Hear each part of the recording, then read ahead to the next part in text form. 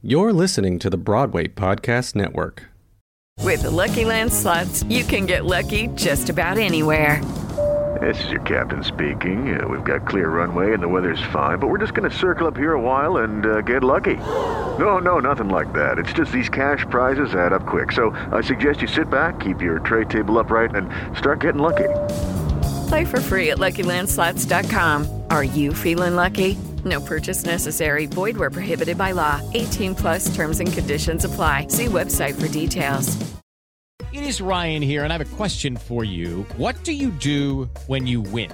Like, are you a fist pumper, a woohooer, a hand clapper, a high fiver? I kind of like the high five, but if you want to hone in on those winning moves, check out Chumba Casino. At ChumbaCasino.com, choose from hundreds of social casino-style games for your chance to redeem serious cash prizes. There are new game releases weekly, plus free daily bonuses. So don't wait. Start having the most fun ever at ChumbaCasino.com. No purchase necessary. VGW. Void where prohibited by law. See terms and conditions. 18+. Since our initial launch, Kara and I have made it a point to actively seek out stories from various walks of life in our industry throughout our episodes to make sure to have representation of all types. That said, just as we made a conscious decision to celebrate Pride Month and International Women's Month last year, we are focusing our full-length episodes solely on the stories of Black women, honoring and amplifying their voices in celebration of Black History Month. Thanks so much for listening. Hey everybody, welcome to this episode of Mama's Talking Loud. I'm Jessica Rush. And I'm Kara Cooper.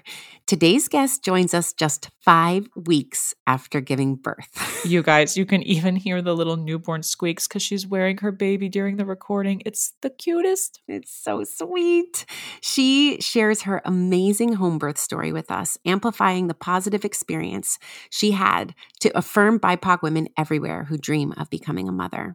She is using her voice, her experience, and her platform to share and fight the devastating inequities in maternal care in this country for women of color, all while navigating becoming a mother herself. Here's our conversation with Corey Pettinaud.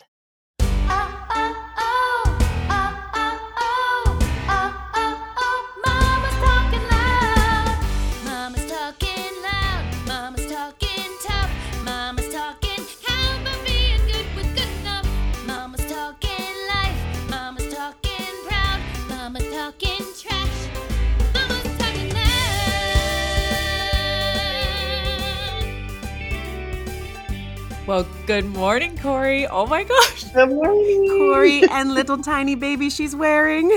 Oh my God, y'all. I wish you could see Corey because she's wearing her sweet baby boy right now. And we can even hear him like snoring while we're listening. Oh my gosh.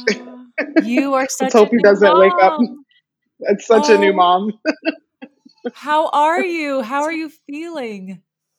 Oh my gosh. I mean, it is such a roller coaster. It's literally the wildest thing. You both know. I mean, it's just like one day you're just looking at him and you're like, oh my God, I can't believe I'm a baby. And the next day you're like, please go to sleep. I can't. Yeah. It's just tears for a gamut of reasons. Oh my God. For everybody listening, is he 5 weeks old? Is that correct? Yes. He's 5 weeks old. Mm-hmm. So, I mean, this is, we're in legit newborn phase. First of all, new. super impressed that you're even here making this happen. So thank you for that. I think when my babies were 5 months old, I was like, nope, not even can't 5 do anything. months. You just said 5 months. Oh my God, 5 months. Weeks. I mean, 5 weeks, not even. Well, that tells you where my head's at. Look, no, it's like, and I said this to Corey when I reached out to her. I was like, my husband, Eric, calls that like the first 3 months are like being in outer space, right? Because you're just like, it's such a new place for you and time has no meaning. I mean, pandemic time has no meaning too, but like, you know, like you said, the sleeping and the awake and all of it and all the rest of it. That It's comes just with one it. long thing. Yes. Oh my gosh. Yes. Will you tell us about, sorry, I was just going to say, will you tell us about your baby boy? Absolutely. So his name's Carver Elijah Pettinaud. And he was named after George Washington Carver. My husband and I, it was crazy because we had nicknamed him Peanut because we didn't find out the sex before he was born. And we nicknamed him Peanut before we'd even thought about names or even talked about them. And then when we decided on the name Carver, it just ended up being such a serendipitous moment because George Washington Carver is known particularly for his inventions around the peanut. And I just thought it was so amazing that it ended up being that he was a boy and we could go with that name. But yeah, so he's 5 weeks old. He was born at home on December 29th of 2020. So closed out the 2020 with new baby. And yeah, he's awesome and challenging and all the things. Absolutely. I love that Yes. he closed out 2020 with new life, kind of moving Yeah. forward into 2021. What a kind of beautiful gift that is. Do It you was. feel at all comfortable, because we've had one other guest on the show who had a home birth, but she didn't really go into detail about it. Would that be something you'd be comfortable sharing, kind of your Absolutely. birth story and maybe your choice to do that? Absolutely. Yeah, would love to. I feel, first of all, I think it should be said, really fortunate that I was able to make that choice because I know that it is, there's a lot around the choice and not everybody can do it for a multitude of reasons. So I feel really fortunate that it worked out for me to be able to do it. The main reason why I did it, a lot of people ask, were you doing that because of the pandemic and you didn't want to go to the hospital? And I feel like that was a part of it, but it was a pretty minuscule part, to be honest. I feel that even if we weren't in the midst of a global pandemic, I probably would have wanted to make that choice anyway. And the main reason being, specifically because of the Black maternal death rate. And that was a huge thing for me, even before I was pregnant. It was something that I was very fascinated by. And for a while, I was training a lot of pregnant women. I was teaching fitness and training a lot of pregnant women. And it was just something that I started to delve a lot more into to learn a lot about it. And in New York specifically, it's horrendous. And so I had that very much on the front of my brain when I was thinking about how I wanted to give birth. And the pandemic also really kind of shifted things because not only is the Black maternal death rate super high in a normal circumstance, but then you add on a pandemic, which is disproportionately affecting Black people more anyway. And you put that on top of everything else. And it was just I don't want to do that. And I really wanted to be in charge of the little bit that I could have control over, which really was my team around me. And being in the hospital, you don't really get the luxury of confirming and knowing for sure that you're going to have the same people around you. Even if you love your doctor might not be on call and all of that. And so I really wanted to have the people that I had been working with for months and knowing that they were going to be with me on the day.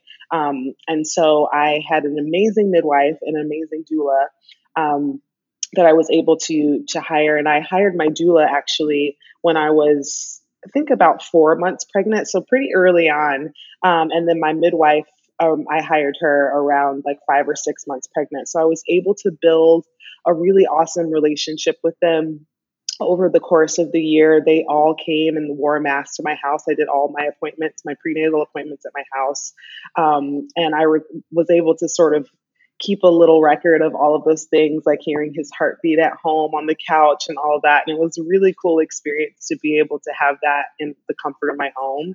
Well, and sorry, I wanted to say, go ahead. Because of that, your husband was able to be there.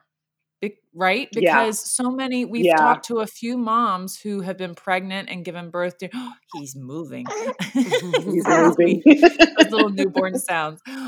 We've talked to a few who, because they were going through this new phase and this journey during the pandemic, they had to go and they were without their partners at the appointments. Mm-hmm. And so this decision that you made early on, I mean, who even knew what was going to be happening by the time you gave birth, but to have made that decision early on and then be able to have your partner and your husband there with you, how special to have those memories at home. Totally.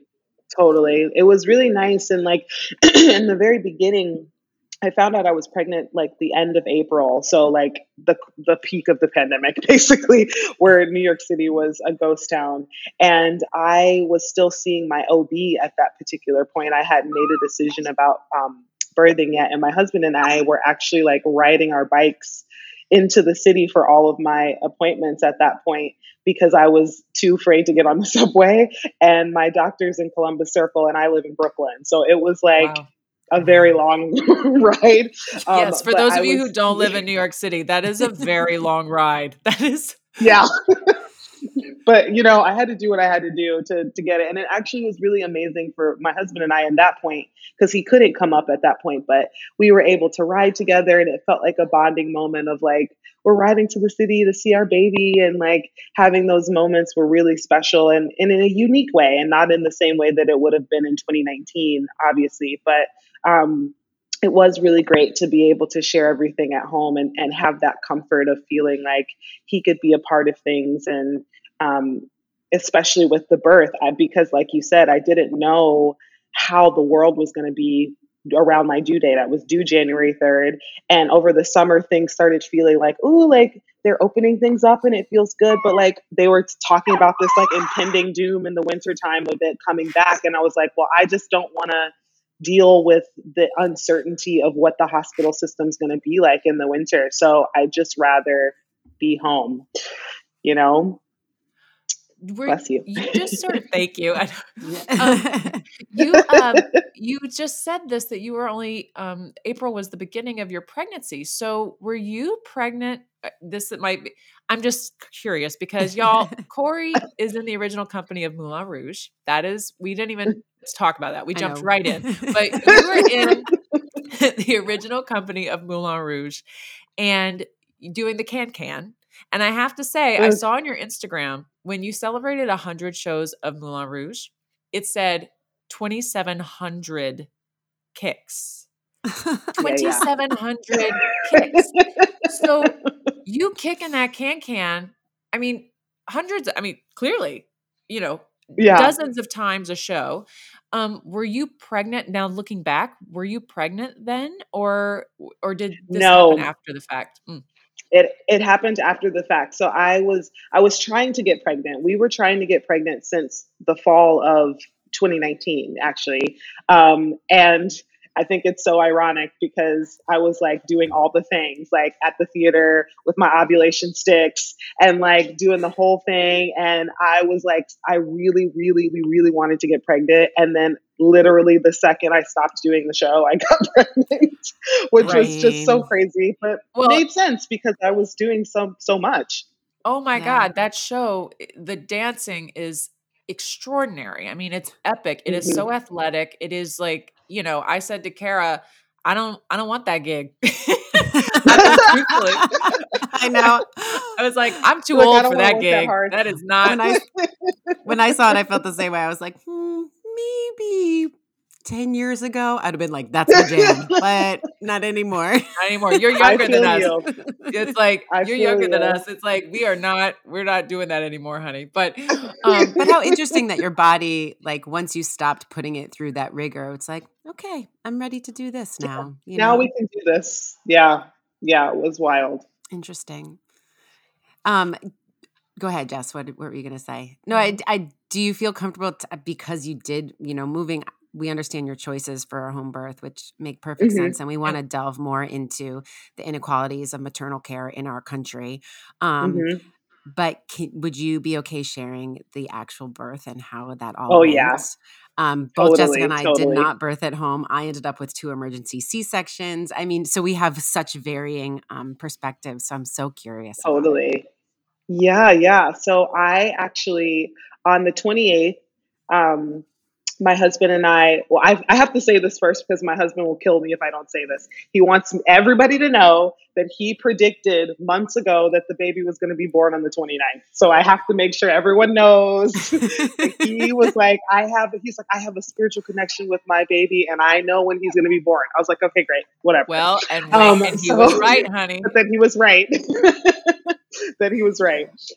So on the 28th, the night before, my husband has been working from home this whole pandemic, and that Monday was actually the first Monday that he had a lot of free time, strangely. So he had a lot of calls in the beginning of the day.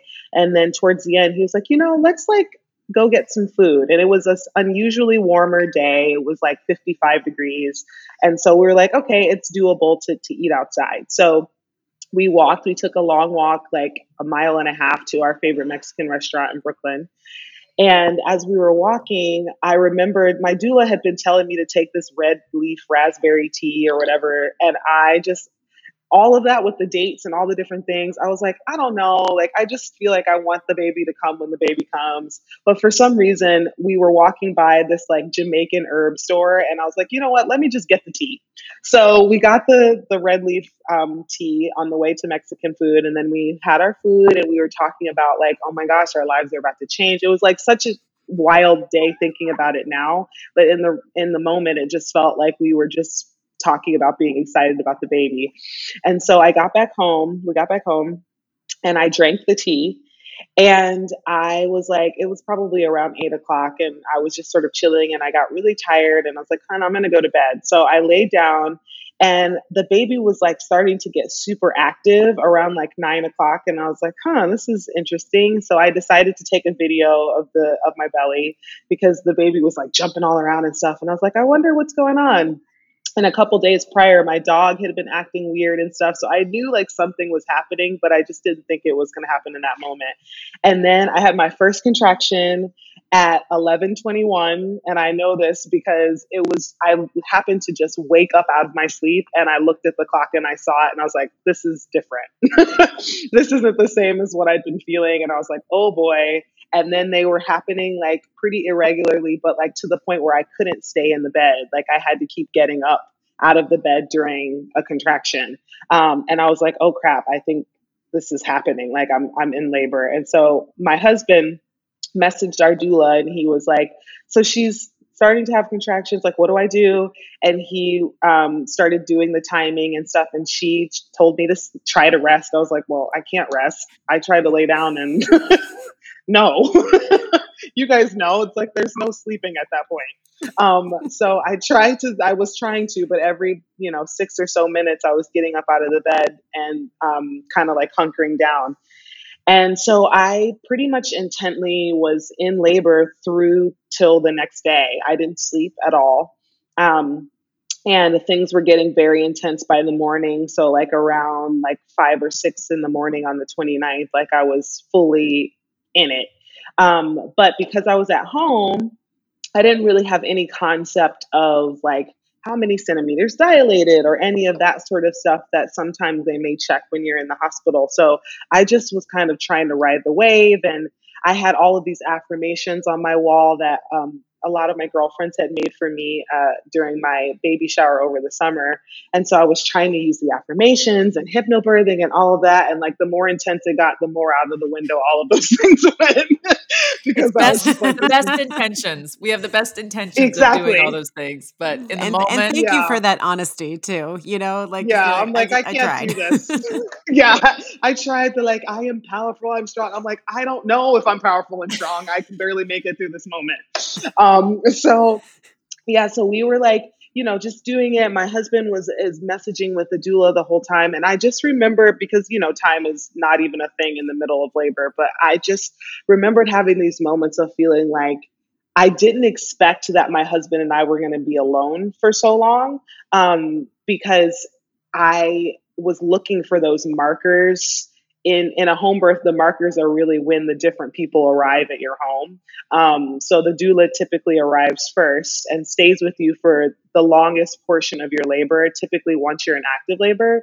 And then the midwife kind of comes in at the end, like sort of like at the hospital when the doctor comes in, like right before you're ready to push or whatever. So I knew that like those were my kind of like, if I can get to this point, then and then if I get to this next point, then great. And so my husband and I were really alone. My doula didn't arrive until 4:30 on the 29th. So, I'd been laboring since 11:21 the night before. So we had been together and alone for that whole entire time. And I was really, really reliant upon him to helped me get through the labor. And he was amazing. My husband is like a researcher and a reader. So he was like reading all the books and doing all the things. And my doula had really given us a lot of exercise. He was doing like the hip squeezing with me and like all these different things. So he was doing really well, but I know he was tired. I know it was a lot. So by the time my doula got there, I think it was a good relief for him. And when she got there, I was in my bathtub. I was chilling. I had the lights off. I had candles. I had a birthing playlist playing, and I just was like trying to chill out. And she told me while I was in the tub that my baby was on the right side, on the right side, and she wanted to get him to the left. And so she was like, let's get out of the tub. Let's do some spinning babies exercises, which if you don't know what that is, it's kind of like another technique of naturally getting the babies to like move. And so I was like, okay. And I got out of the tub and she tried to get me to do this crazy position. And she was like, you should stay in here for 2 contractions if you can. And I was on my bed, mind you. And I tried to do it for 1 and I threw up because I was like, this is too hard. And it was really, really like, I guess at that moment, thinking back, I was transitioning into like the intense part of labor. And meanwhile, my husband, bless his heart, is trying to fill up the birthing pool.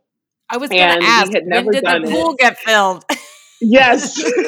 And this was actually a drama part of the home birthing moment because the birthing pool is huge. It's like a big kiddie pool and it was pumped up.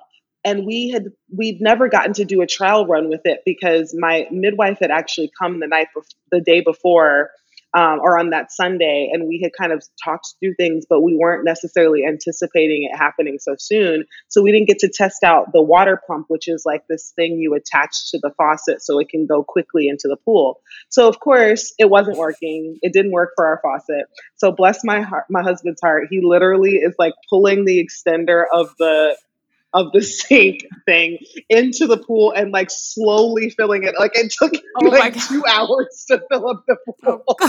He just was like standing over the pool with the extender of the sink and just trying to fill it up. And I just was like, I mean, I couldn't really focus on it, but I just like, this is going to take forever. But thankfully, we had time.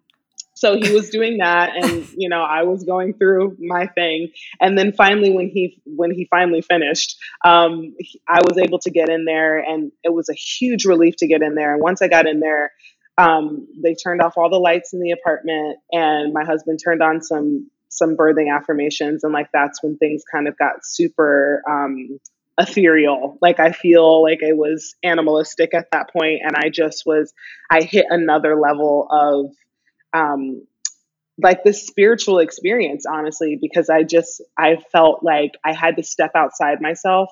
And one of the things that I really remember in that moment is that I kept repeating to myself to surrender and release, which was my mantra really throughout 2020, because it was such a crazy year. And I felt ironic thinking back on it, like how much I felt like I needed to hold on to that mantra in giving birth to my son, because at that point it just was either I'm going to surrender to these sensations or I'm going to be in this a lot longer than I want to be. And I'd already been in it for 20 something hours at that point. And so, yeah, I was in the pool for a while. My midwife finally got there. And I remember that being like I must be close moment because she's here. And when she finally got there, she put the fetal heart rate on and she said everything was good with him. And she's like, if you don't mind, I'm going to check your cervix one time. This is going to be the only time I'm going to check it. And she checked it and I was 10 plus 2. So the baby's head was like literally right there and she was not even expecting that. And so she was like, oh crap. And she like ran downstairs to get her bags and everything. Like, I think it was, oh no, like this baby's coming right now. And so she got back up and it was kind of like a hustle around the room. And she put out the clock, the timer to like see exactly when he was going to be born and all that. And I remembered like seeing these little things and being like, oh my God, he must be close. And then she was like, if you're feeling the urge at any point, you can totally bear down.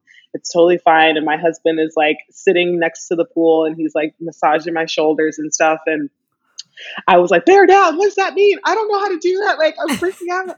And I just like, all of a sudden just got this panic of like, I know the baby's coming really soon now. And like, this is the moment. This is the moment they talk about in the classes and the things. And I feel like I don't know what I'm doing now all of a sudden. And she was like, you know what you're doing? Just relax. You've got this. And so I did like 2 horrible pushes in the beginning because I just was like trying to figure it out. And then I finally was getting the hang of it. But by this point, you know, I was exhausted. I was pushing 23 hours and I just was like, I'm so tired. And so my doula had us switch positions, and my husband and I got into this kind of like tug of war thing where we were holding a scarf and I was pulling on one end and he was pulling on the other. And it was helping to give me the resistance during a contraction to like really bear down. So I was on my knees and I was doing it, and him and I were doing it together at that point. And my exhaustion was like really kicking in. And then my midwife was like, Corey, just reach down, your baby's right there. And I felt his head. And then I was like, oh, like I can feel it. It's so close. I'm like, I'm going to do this now. And then like, I pushed and pushed and I got to that like ring of fire moment. And I knew in my, non-labor brain that this is the point where I should slow down. And I just was like, I can't, this is too intense for me. I can't slow down. And I push. And I got him out literally in like 15 minutes. I reached down and my midwife was like, grab your baby. He's right there. They're right there. And I reached down and grabbed and I pulled up and I was like, oh my God. And I was crying and I had a full moment. My husband like dropped to his knees and I looked and I was like, oh my gosh, you're a boy. And it was just like literally the most beautiful experience ever to like have him finally be here. And just holding him in my arms and feeling his little heartbeat. I mean, he just literally slid right into my arms. It was so crazy. And my doula actually got a really beautiful video of that moment. And she sent it to me like 3 days later. And I just sobbed because I didn't even really, I couldn't have, if someone told me that I'd actually done that, I would have never believed it except for watching it back and seeing it in real time. And it was beautiful. And then at that point, like after he was born, I got on my couch. They brought me to my couch and I laid down and him and I and Wayne, my husband, got to have our golden hour, which is like the hour where they just leave you alone. And my husband got to sort of like sit by and he was feeding me pizza while the baby was like crawling to my breast to find my breast. And he did it all naturally. And he just was laying on my chest on my couch. And we sort of did like all of the slow kind of cleaning up. My midwife's birthing assistant came and she like cleaned up the pool and cleaned up everything. And after that hour, they were able to sort of check the vitals of the baby and make sure that everything was good with him. I got to take a shower and they set me up in my bed and we took his stats and his measurements and everything. And they stayed for about like 3.5 hours after he was born between cleaning up and like checking on me. And I had to get a couple of stitches and all that sort of stuff. And then after that 3.5 hours, they left and we were like in our bed and the baby was there. And it just was like such a weird thing of, there's no transition from like, well, now we're parents. It's like, we're parents, like we're at home and now the baby's here and we're by ourselves, Wow. So it was such a wild ride, but really beautiful to be able to like go to sleep in my own bed that night. And I mean, I didn't sleep. Let's be real. I just was staring at him that whole night. I was FaceTiming people. People were like, did you just have a baby? Like, seriously? I was literally, I felt like I had done drugs. I was just like, I just want to tell everyone that we've had this baby and I'm home. And oh my gosh, it was so crazy. So crazy. I feel after both my babies, I felt very similar to that. I was like in this like, and clearly I did not go through the experience you did, but I was in this like weird euphoria, like, oh my God, this is the most amazing thing that's ever happened to me. The thing that struck me when you were speaking is like, if you have a hospital birth, you leave your home, you go away, you have this experience, and then you bring this child back to your home with you. So you like leave your house, your space, and you return to it different. But you went through this like entire transition within your own space. Like I can't get over what that must have felt like. Not to mention all the rest of it. I mean, I'm just blown away by what you did. So you're a warrior mom. Incredible. I Thank was in tears over you. here, like listening to you talk about it. It was moving me. I was so emotional just thinking, and like Kara said, we've all had, hey, Carver, he's talking. It's like, you're talking about me. Yeah, he's But like, this is my birth story. right. Exactly. And I think for me, it was thinking about, yes, what Kara just said, but also like, I had a hospital, it was vaginal birth, but it was in a hospital. And so Hmm. there was, they took Elliot away and they took her, and the first night they would bring her in to nurse or whatever, but I was able to rest and get some sleep. And there was also this transitional period. It was just a little more Hmm. finite, with regard to like, and now there's a baby, but you're still going to ease into it. And by the time we took Right. her home, I'd been a mom for like a day and a half. So it felt like maybe a little more like I had a grip on what was happening. But before we were completely Yeah. alone without a safety net. And Yeah. that's the thought. Totally. It's just like, you were just 3 hours later, they left, and now you had a baby where the day before there Yeah. was no baby. Like, It was literally insane. Just looking at him, I just was like, I can't believe that we're like, what do we do now? yeah. Like, we have a baby here, but we're at home and like, we're just like, we just had this huge life changing moment. But like, also at the same time, nothing has changed because we're in the exact same environment that we've been in really for the past 9 months, however long it's been that we've been in the pandemic and being at home. It's just like, I've just done this other thing that's life changing in the exact same space that I just live in. It was crazy. It was crazy. I mean, That's amazing. I mean, it's crazy for me to think and you know about. what else is going to be crazy is when you go back to Moulin Rouge and you put on those Oh my same God. costumes. Like, that was weird for me. Like, Kara and I both I'm had sure. our children while we were at Jersey Boys, and going back, and then you're wearing the same costumes you were wearing before, but you're a completely different person. Like, you're doing the same Oh my moves, gosh. you're wearing the same things, you're in your dressing Even room. the words coming out of your mouth, like that was a big awakening for me. Like saying words about my character was a mom, so I was talking about my Hmm. child. So I played that part Wow. prior to actually being a mom, and then I played it after I actually Crazy. was. And so it just changes everything. And but then you return to this part of your life that existed prior. And I think that's probably where you were leading with this, Jessica, because you were talking about Carver. It was his birth story, but a birth story is the birth of a mom too. And you're super open about 100%. this on your Instagram. Jessica did some research and shared it with me, but about this kind of death of our former self and birth of this new Hmm. person. Hmm. Can you talk a little bit more about that? I mean, it's something that Jess and I talk about to each other all the time, Yeah, I but mean, it's like you will Yeah. never be, I always say, like, you will never move through the world as carefree again. Like, you are a completely Yeah. changed person. The woman that you were before the birth of your child is gone. And you do have to mourn Yeah. the loss of that person. Cause I think we think on some degree, like you said this on your Instagram, like the old you was like just sort of waiting, right? Like, she was like, I'm gonna Hmm. be here, and when it's over, when the baby comes, then we'll get back to being who we were, but you'll never Hmm. be that person. Yeah. And Yeah. the And no emotional, matter you're how so many times close to people that. tell you, yeah. Yeah. It's just like, and you know that in theory, right? Because you know that being a mom requires so much of you, but to actually go through it, it's been, because I'm still very much in the midst of it. I mean, I had a breakdown last night.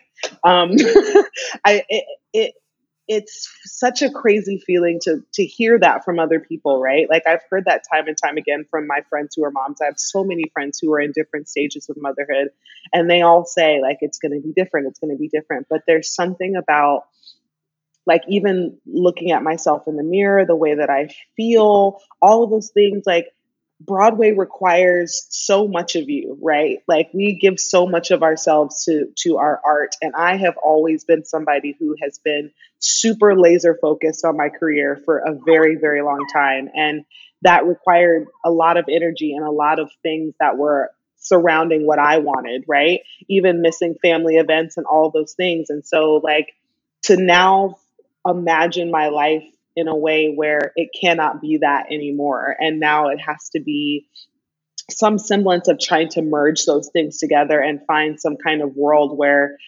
obviously my son is going to take priority. And like, what does that even look like? Because I've never really had anything else take priority other than myself and what I wanted to do in my life. And my husband and I have been able to gallivant all over the world. And like, we've been married for 10 years. And so we really established a routine of selfishness of him and I, and what we wanted to do and where we wanted to go and all of those things. And that in an instant, as soon as he came into the world, that can no longer exist anymore.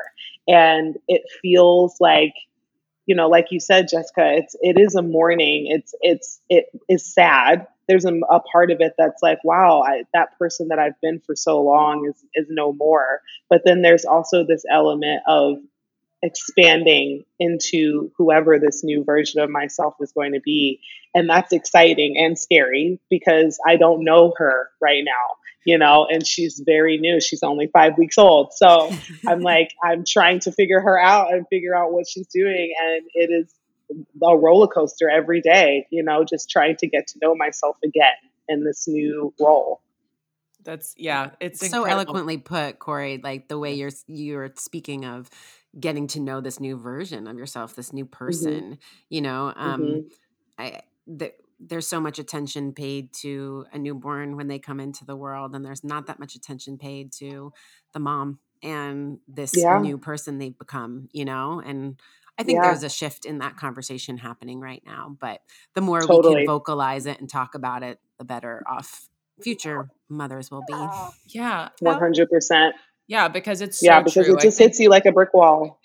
Exactly. Like a brick wall. And all of a sudden you are, and then you have to come to terms with that while also learning how to be a mother and to take care of this small child and, keep them alive. It's just a little thing. It's not, just a small thing. No pressure.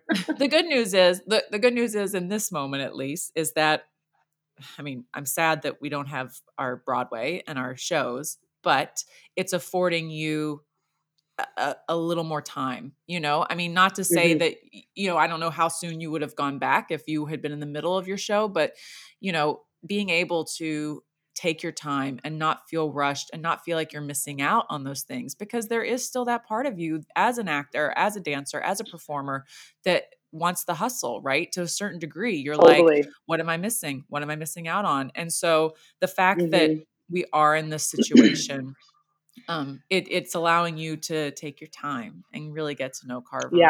Yeah. And for you and Wayne, I just remember like that first time that first week or so, it was just the three of us. And it was such a magical time before Eric was starting rehearsals for Last Ship. So then he had to go and he was gone all day. And actually Kara came over and sat with me the very first day that he went to work. Because I was just like, I don't know what to do. So the fact that what do I do? The fact that he's working from home and the three of you can be together in this time, that's a bit of a gift, even with all the rest of it. We're going to take a quick break. Don't go anywhere. We'll be right back.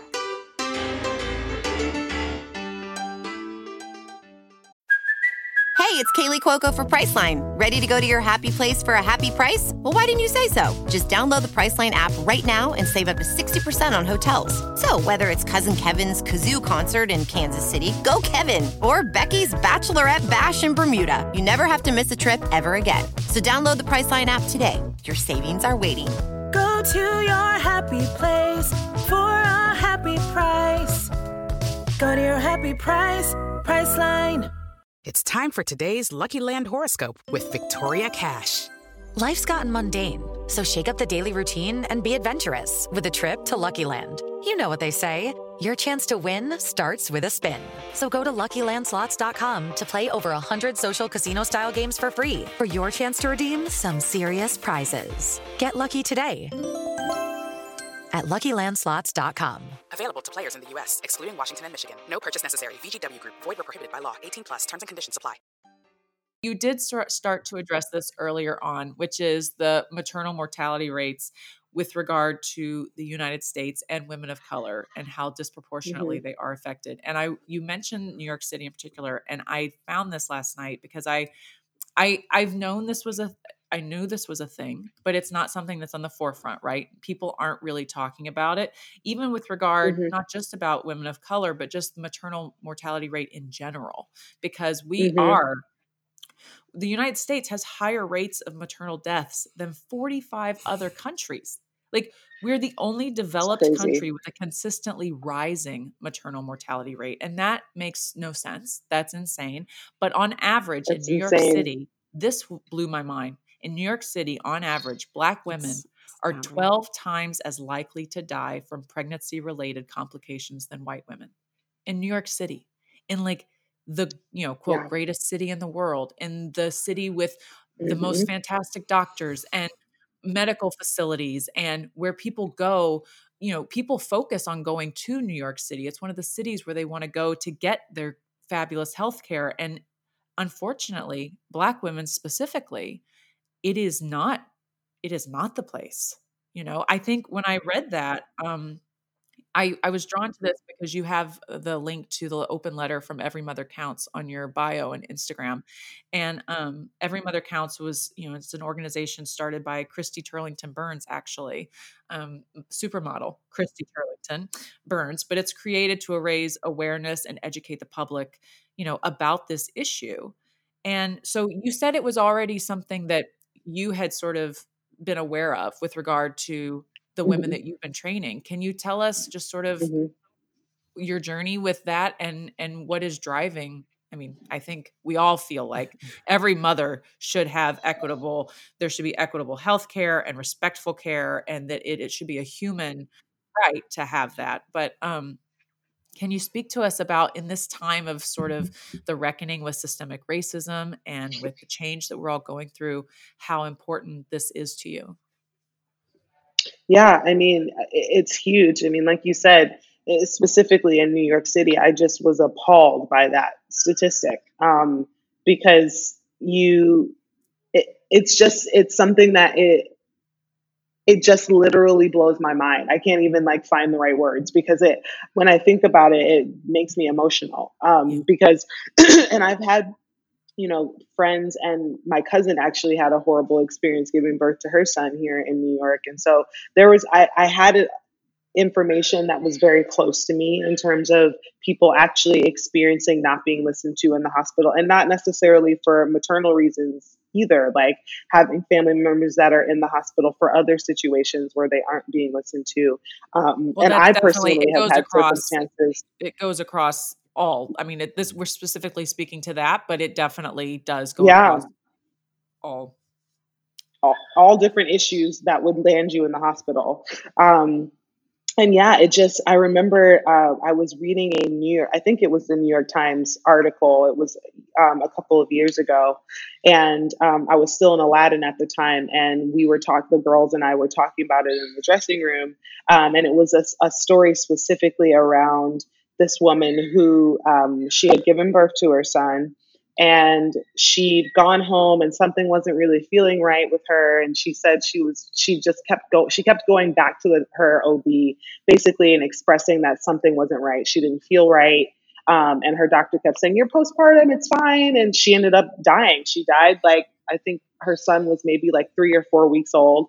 And it was because she had this crazy high blood pressure, and she was experiencing symptoms of high blood pressure and wasn't being listened to. And she ended up dying because of it. And it's happened time and time again. Even over this past year, we've seen Black women passing away from giving birth to their children. And it just, to think about this moment, right? I'm holding my son in my arms, and it's the most incredible moment ever. And to think that there are some women who never get to see that moment because of systemic racism, and because they're not being heard and they're not being listened to. And it's just, I think, really the only solution and the only thing that we can do to help start moving forward with this is not just trying to address it specifically with the communities that are already existing with, white doctors, but also encouraging and expanding the knowledge about midwives and doulas, and encouraging those people of color, those midwives of color and those doulas of color and those OBGYNs of color to step forward and to really be loud about other options for specifically Black women. And for me, that took a lot of research. And that's part of the reason why I felt like I want to share my birth story a lot, because it was a positive one that I was able to have at home with two beautiful women of color that helped me usher my son into the world. And I think that a lot of Black women don't always know about their options and don't know that they don't necessarily have to go that route if they don't feel comfortable with it. And that you can fire your OBGYN at any point. You can fire your OBGYN in the middle of labor if you want to, if you're not being listened to, if you're not being heard, and that you have rights and to advocate for yourself in the midst of the hospital system, which I think is always a hard thing for women in general, to know that in that vulnerable space of giving birth, that you still have rights, and that you deserve to be listened to no matter what. Even though you aren't a medical professional, nobody knows your body better than you. And so I think that in this particular moment of this grand reckoning, I think that mothers have to be incorporated into this moment as well, and knowing that this is not necessarily just a moment of like a blaring racist, like somebody, calls you a name or something. This is such a deeper moment than that. And that it really requires like very intense focus, because those numbers are out of this world, and it should not be that way at all. And it's not because Black women can't birth in the same way that white women can. We all can do that in the same way. So there's no reason why we should be dying at a higher rate than anybody else, outside of the pressures that are put on us as Black women in this country specifically. And so I feel really passionately about that. And I feel like because I am a Black woman who's had an amazing birth experience, and thankfully I've been able to come out on the other side really healthy, I feel like it's part of my duty to be really loud about this and to be really loud about my experience, so that other Black women can see a positive birth story and to feel affirmed and moving forward with having children, and to not feel afraid of it, because I felt really afraid for a long time when I saw those numbers, and I felt really crippled by those numbers, because what do you do? And so it feels really great to be on the other side of it and to feel like I can incorporate a voice of positive birth stories for Black women. It's just, those numbers are so shocking. And actually what you were talking about your birth story, I kept thinking to myself, and this is going to highlight my privilege in this moment, but I kept thinking about how scared I would have been in that position, and how I would have turned to doctors for help. But I haven't had the experience of not being listened to. So a person of color might not feel that is the answer to their fear, doesn't have the ability to turn to somebody who's not going to listen to them and who isn't going to let them advocate for themselves. I can't even imagine what that feels like, truthfully. So I think it's incredible that you are putting your story out there and letting people know their rights. Like you said, there's no physiological difference between how a Black woman births and how a white woman births. There's not a health reason why all these women should be dying. And no, absolutely not. And women have been giving birth for eons and eons and eons. Like, we all know our bodies know how to do it. It's something like you said, you got to that ring of fire, or you kept hearing yourself saying surrender and release, because your body could take over. Like, you're intellectually, you could separate yourself out, because physiologically your body knows what it has to do to get that baby out. Because no baby ever stays in forever. They're not going to stay there. Don't. As much as you try to resist. Yeah. Yeah.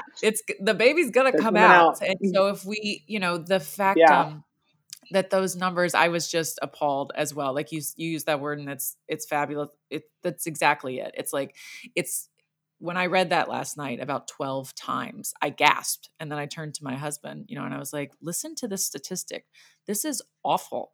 And I think that, like you said, it's not just about racism on the street and blatant racism. It is about the systemic racism that is so ingrained in our society and in our institutions. And that the awareness is so key. And so thank you, Corey, for coming. I mean, we're so grateful that first off, that you found a way to even get on this podcast 5 weeks in and make it happen. Like, the fact that you could even wrap your brain around it is just amazing, because 5 weeks. Look, my brain is still short circuiting. You certainly didn't sound that way. You're so eloquent. I mean, I couldn't string together a sentence when I was 5 weeks postpartum. So you're doing great. Nailing it. And and it means so much that you chose to share that with us. And we really do, because we want to highlight all stories. And we've had, like we said, a couple home births, but no one had really delved into it and gone into it. And specifically with your journey as a Black woman having a home birth. And I'm so glad that you chose to share with us and be here. And this is where the work is, right? This is where it begins, is just spreading awareness, telling the stories, making sure that everyone has the information they need in order to make the decision that's best for them. Totally. And then advocating 100%. And pushing for change. Yes. That's the next step, right? Yes, 100%. Yeah. And all of us were in this, mothers are all connected. You can be Black, white, Indigenous, Asian, all types, Hispanic, but mothers, there is a common thread there. And you know what it feels like to give birth, to have this child, to be connected to a human other than yourself, and to realize, the higher cause of what we do, and the need for other women to be able to take the journey as well, and not have theirs cut so horribly short. So thank you. Thank you so Corey. much, Corey. Oh my gosh. Oh, thank you so much. This was so awesome to talk to you guys. It's always, I think for me, that's the thing that's been really helpful in this early stage, is to be able to talk with other moms in any way. It's been so therapeutic for me. So thank you so much for having me too. Awesome. Oh, be well. And I can't wait to see little Carver. Follow the journey. Yeah, exactly. Yeah. Follow the journey on Instagram. Yes. He heard his name. He's like, what? I'm waking up. Oh my gosh. Yeah, you guys talking about me? Yeah, exactly. Well, have a good day and smell that head. Thank a lot. You too. I know. If someone could bottle that smell, man, they'd make a fortune. I know. They would. Thank you.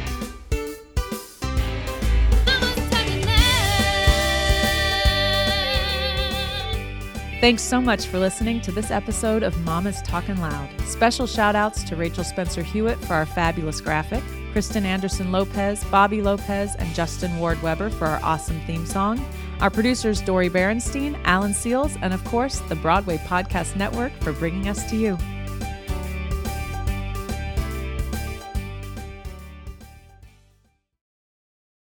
Hey, it's Leslie Odom Jr. here on the Broadway Podcast Network to tell you about the Rise Theater Directory, a program of Maestra Music. Rise is a national online resource designed to connect and empower backstage and administrative and creative theater professionals from underrepresented backgrounds. If you work or aspire to work in the theater community, this can help you find your next project. And if you hire theater professionals, search the Rise Theater Directory to find your next team. Create your profile now and get more information by visiting risetheater.org. That's theater with an RERISETHEATRE.org, because only together we rise. With the Lucky Land Slots, you can get lucky just about anywhere. This is your captain speaking. We've got clear runway and the weather's fine, but we're just going to circle up here a while and get lucky. No, nothing like that. It's just these cash prizes add up quick. So I suggest you sit back, keep your tray table upright, and start getting lucky. Play for free at LuckyLandSlots.com. Are you feeling lucky? No purchase necessary. Void where prohibited by law. 18+ terms and conditions apply. See website for details.